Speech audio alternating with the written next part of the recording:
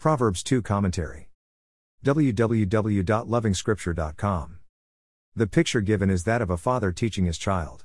The truant teen may easily dismiss the teaching as old-fashioned and out-of-touch dad's talk. Not so with Proverbs. Solomon is sharing with us the wisdom that the Lord gave him after asking. The Lord had commended Solomon for asking for wisdom instead of wealth. Solomon wants others to do the same: seek wisdom like you are looking for gems. Note that chapter 1 claims Solomon authored the book of Proverbs. The compiler of Proverbs knew exactly what he meant. He knew Solomon wasn't the only source of the material in this book. The reference to Solomon has its source in the fact that the Lord authored the book as an answer to Solomon's request for wisdom. We are therefore looking at wisdom from the Lord. It is the Lord who gives wisdom, from him come knowledge and understanding. Verse 6 GNT. The teen may want to know that this book is no longer just common knowledge or simply good advice from dad.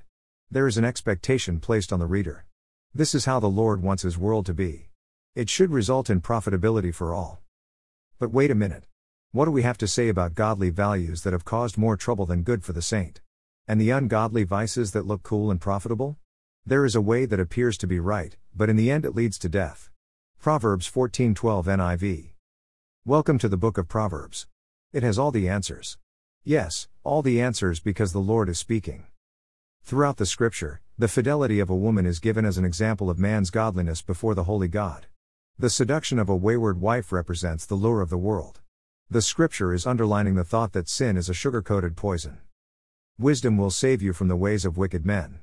Seduction and now perverseness, it is a wide soul trap.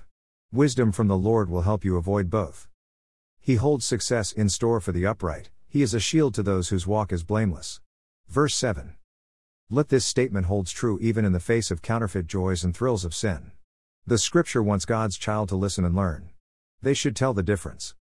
More resources, visit www.lovingscripture.com.